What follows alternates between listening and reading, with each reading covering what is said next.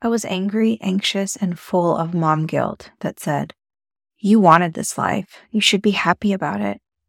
Why are you so angry? Look at that beautiful baby. You shouldn't be depressed. You're a therapist. You seriously think you can help anyone when you haven't even figured it out?" As tears roll down your face, reaching for something, someone to embrace, to numb pain. Welcome to Sobriety Checkpoint. I'm your host, Felicia Hermley. I'm a 12-step returned therapist. I'm married and I have 2 littles under 5. I grew up in church, but I didn't find Jesus or understand grace until I found the rooms in 2011. I love Jesus, but have had my fair share of struggling with church culture and religion. I know what it's like to be stuck in a restless, irritable, and discontent rut, drunk and sober. I know the mom guilt that says, "This is what you wanted. Why aren't you happy?" In this podcast, you're going to find solutions to imposter syndrome, perfectionism, and that critical inner voice, as well as transparent and authentic conversations about navigating life and mental health and sobriety. If you're ready to discover your true identity so you can experience peace in life, then welcome to Sobriety Checkpoint. It's time for that desperately sought-after solo Target run. Grab your keys and let's go for a drive. There's no judgment or breathalyzer at this Sobriety Checkpoint. Blinded by the beauty of it all, recognize I was always destined to fall into the deepest of dark. We are stronger than we think we are, so fight and show your strength. It is the very first episode of Sobriety Checkpoint. I'm super excited to be here to be doing this. I also really cannot believe that I am doing this. I was never planning on starting a podcast, but here I am. I think I will start this podcast by going back to my first baby. He is 4 now. So let's go ahead and start back in 2018 when he was born. When I was pregnant with him, I was preparing for postpartum depression. I was seeing a therapist at the time. I actually work as a therapist. At that time, I wasn't licensed yet, but I had been working in addiction treatment for maybe 7 years or so, something like that. And I knew about postpartum depression. I tried to prepare for it. I had a therapist. I wanted to build a relationship with a therapist before my baby was born. What I was not prepared for was postpartum anxiety. I also realized that it might sound odd that I was preparing for postpartum depression. Let me backtrack here just a second. I had already had depression prior to pregnancy. I was on antidepressants before I was pregnant. So the reason that I was preparing for postpartum depression is because I had already had depression in the past. So I just knew that if you already have depression or anxiety, the risk for having postpartum depression, postpartum anxiety was higher. So I wasn't prepared for it in the sense of gloom and doom. Oh my God, this is going to happen. This is going to be terrible. It was more like preparing for it just in case. I wasn't stressed out about it. I just knew that I needed to have things in place before things potentially were bad. So that's the reason I was seeing a therapist at that time. What I was not prepared for was postpartum anxiety. When I went to my doctor's appointments, my postpartum appointments, the postpartum anxiety actually wasn't picked up on the screenings that they give. I screened and I passed the test for postpartum depression, no postpartum depression. So I thought I was all good. I didn't realize that I had postpartum anxiety until my son was at least a year. Looking back, it was pretty bad. I couldn't leave the house without my husband packing the car for me. He packed the car for me every single day so I could go to work. I can't believe I went to work after 3 months. At the time, I was working in a methadone clinic. So my hours were very early, which really didn't matter because I didn't sleep anyway. Sleep was really difficult that first year with him. So not sleeping didn't make anything better. It was really difficult. I remember being really angry. I couldn't go anywhere in the car with him because I was just terrified that he was going to be screaming his head off, and I just couldn't handle it. I would go into a panic before going into the car. There was just so many things that I avoided doing when he was a baby because I didn't want to deal with him crying while I was on the road and not being able to stop and get him out.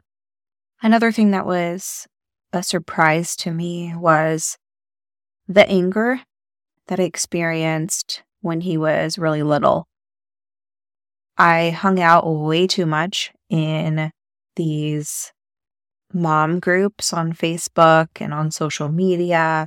I didn't do that the second time around. The first time around, it definitely didn't help. I was constantly comparing myself. I just constantly was second guessing myself. I didn't think I was doing anything right. Felt like I was doing everything wrong. I was mad at myself for not being happy. It took a little while to get pregnant with my son, so I think that had something to do with being mad at myself. I definitely had that mom guilt saying, "Why aren't you happy? Isn't this what you wanted? Why aren't you happy?" And that negative voice really impacted me. It was really difficult to be present with him. I'm grateful that the anger, anxiety has definitely decreased a lot. The mom guilt has decreased a lot. It has not been an easy journey, but I'm really grateful for it.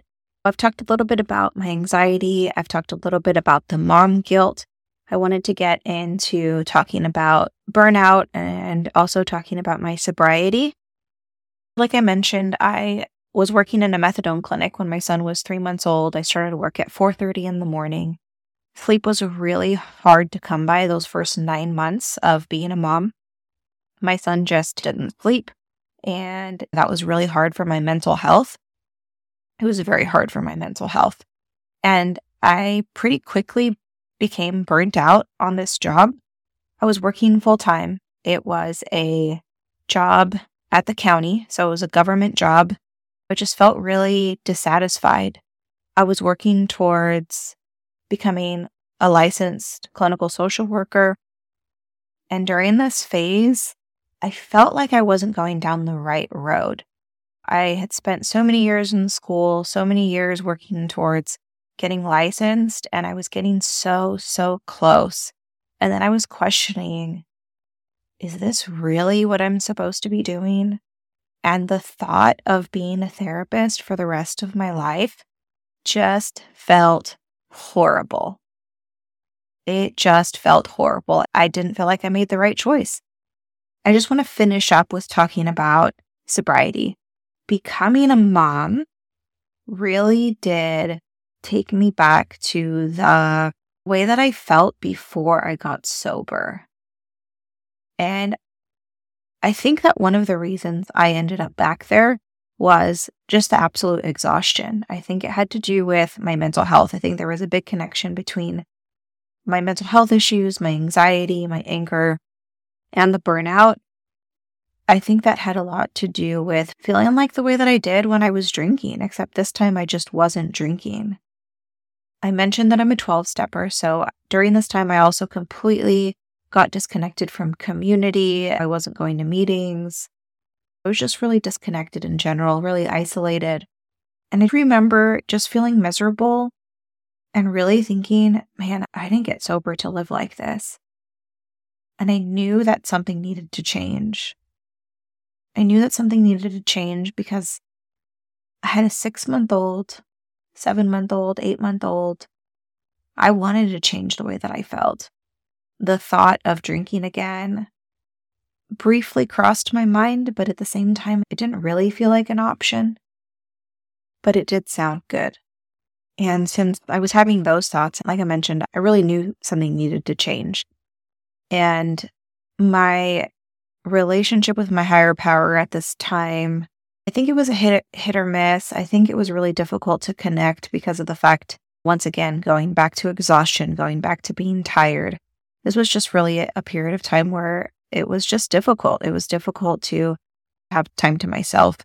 And then there was guilt about not connecting with my higher power. And there's that guilt again, back to that mom guilt, the religious guilt. You really should be reading your Bible. You really should be praying. You really should be doing this. You really should be doing that.